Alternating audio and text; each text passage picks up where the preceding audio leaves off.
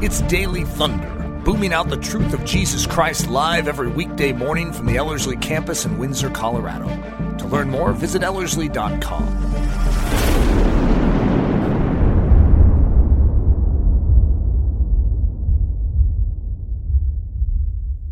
Well, happy Christmas Eve.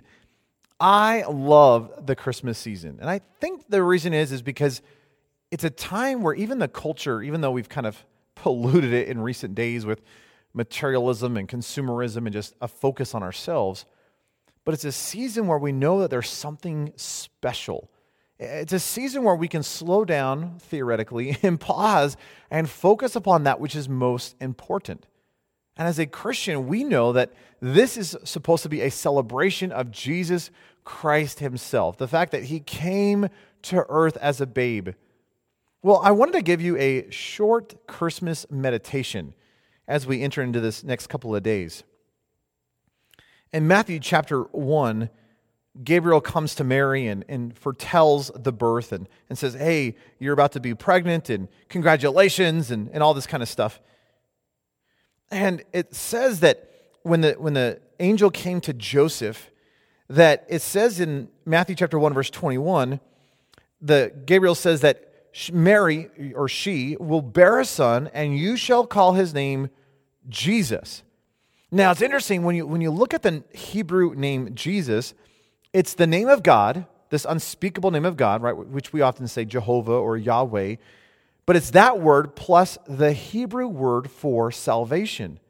That the name Jesus itself in Hebrew means God saves, or God is our salvation. Isn't that an incredible just thought? The angel says, hey, it's really important. Get his name right. You're going to call his name Jesus. And then listen to the end of verse 21. You shall call his name Jesus, for he will save his people from their sins. So again, even the angel says, hey, his name's going to be Jesus. Why? Because that name, right, which means Jehovah saves, or God is our salvation, that is actually going to be what he is. Jesus is our salvation. Jesus is the one who brings salvation. What an incredible picture, even just in the name itself. Well, as we progress forward, we know that Joseph and Mary had to come down to Bethlehem and register there. In Luke chapter 2, we know that they couldn't find a place in the inn, and so they go to the stable or the cave, whichever it may have been. And in Luke chapter 2, Luke records in verse 8 that in this same area there were shepherds living in the fields, keeping watch over their flock by night. Now, they're in Bethlehem. So this makes sense. Bethlehem was a shepherd's town, right? It goes back from like the time of David. And when you actually look at the layout of the land geographically, Bethlehem sits right on the border of the wilderness. And it's great because the sheep don't have access to all your crops, because this is not the place where you grow crops. Bethlehem is the place that's great for shepherding. There's just a little bit of shrubs and some plants. And it's even to this day, it's still a place of shepherding. Now, most scholars tell us that shepherding, especially in this culture in the time of Jesus, it was often left to the youngest member of the family. And so when it says that there were these shepherds living in the fields, the likelihood is that it was a bunch of teenagers. And yeah, there may have been some older guys there too, but the likelihood is it was a bunch of teenagers. So can you imagine this? In Luke chapter 2, verse 9, an angel of the Lord appeared to this group of shepherds, likely teenagers. And it says that the glory of the Lord shone around them, and they were very afraid. But the angel said to them, listen, do not fear, for I bring good news of great joy, which will be to all people. For unto you is born this day in the city of David a Savior, who is Christ the Lord. Isn't that amazing? So get this picture. Here are these shepherds. They're out in the middle of the fields, probably a group of teenagers. It's a lowly job. And what is this group of teenagers? Well, what's interesting, again, if you think about the context, Bethlehem was the location of not just the shepherds, but it was also the place primarily of the priestly shepherds.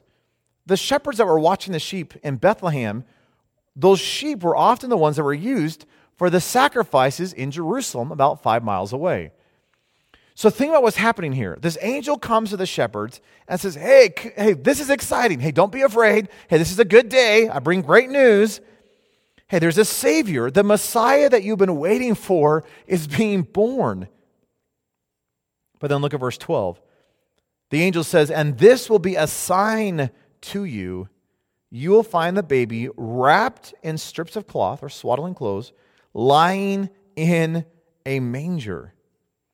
And it's interesting as you follow this through the rest of chapter 2, right? The angels go and they find the place and they see this babe wrapped in swaddling clothes and lying in a manger. And isn't it interesting that the angels said that when these shepherds, these shepherds who've been watching sheep, when they see this baby lying in a manger wrapped in swaddling clothes, that's going to be a sign. Well, what on earth is the sign about? Well, again, if they're priestly shepherds, which most scholars seem to think that they were, you had this group of people, likely teenagers, who are raising the sheep for the sacrifices in Jerusalem. And when you kind of trace their history through, what you find is that when the lamb was ready for sacrifice, right, they would go and they would analyze it, inspect it, and make sure it had no spot or blemish or broken bones.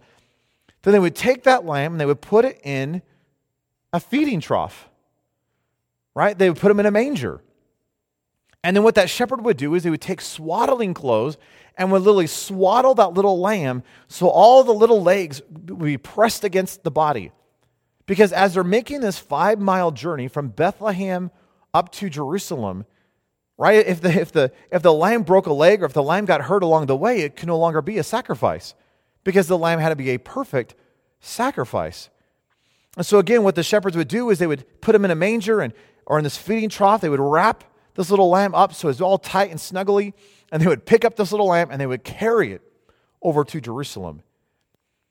So as a shepherd, as a priestly shepherd, as you would come into this stable, here's a man and this woman, and you see this baby who, just like the little lambs, is swaddled and is lying in this feeding trough, in this manger.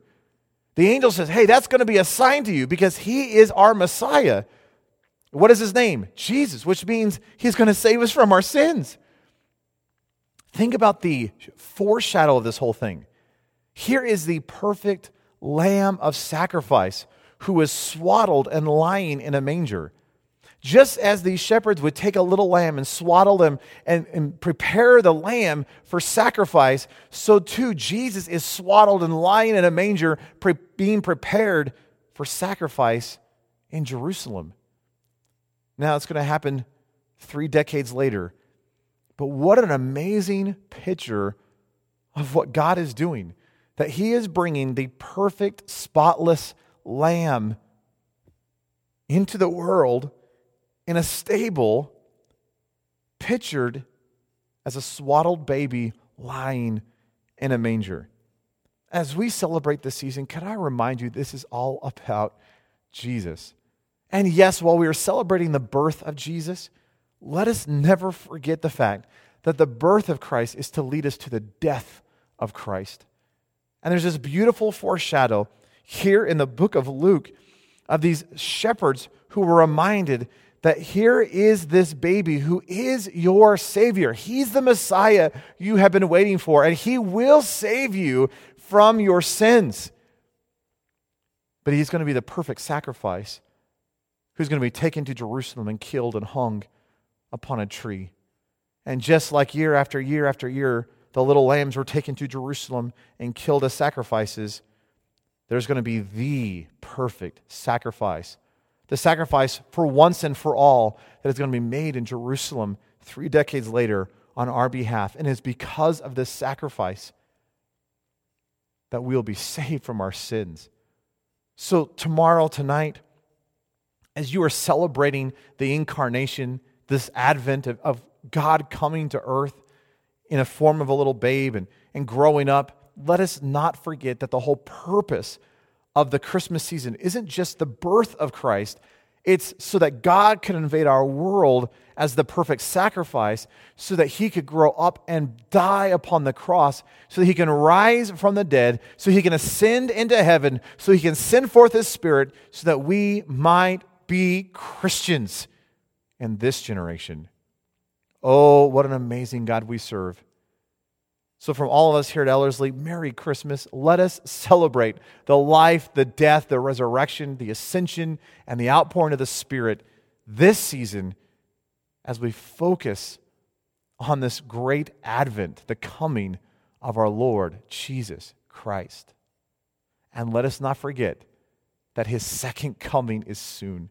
He is returning for a pure and spotless bride. Oh, what a privilege to live celebrating truly the reason for this season, Jesus Christ. Have a great day. Daily Thunder is a listener-supported production of Ellerslie Discipleship Training. At Ellerslie, we are laboring to rouse the Church of Jesus Christ out of its lethargy and build brave-hearted Christians for such a time as this. Daily Thunder is delivered live and streamed daily Monday through Friday at 8:15 a.m. And our weekend service is streamed at 9 a.m. on Sunday mornings. Join us at live.ellerslie.com. We invite you to visit us at the beautiful Ellerslie campus in Windsor, Colorado for a day, a week, or an entire season of gospel-centered spiritual training. Learn more at ellerslie.com. Thanks for listening.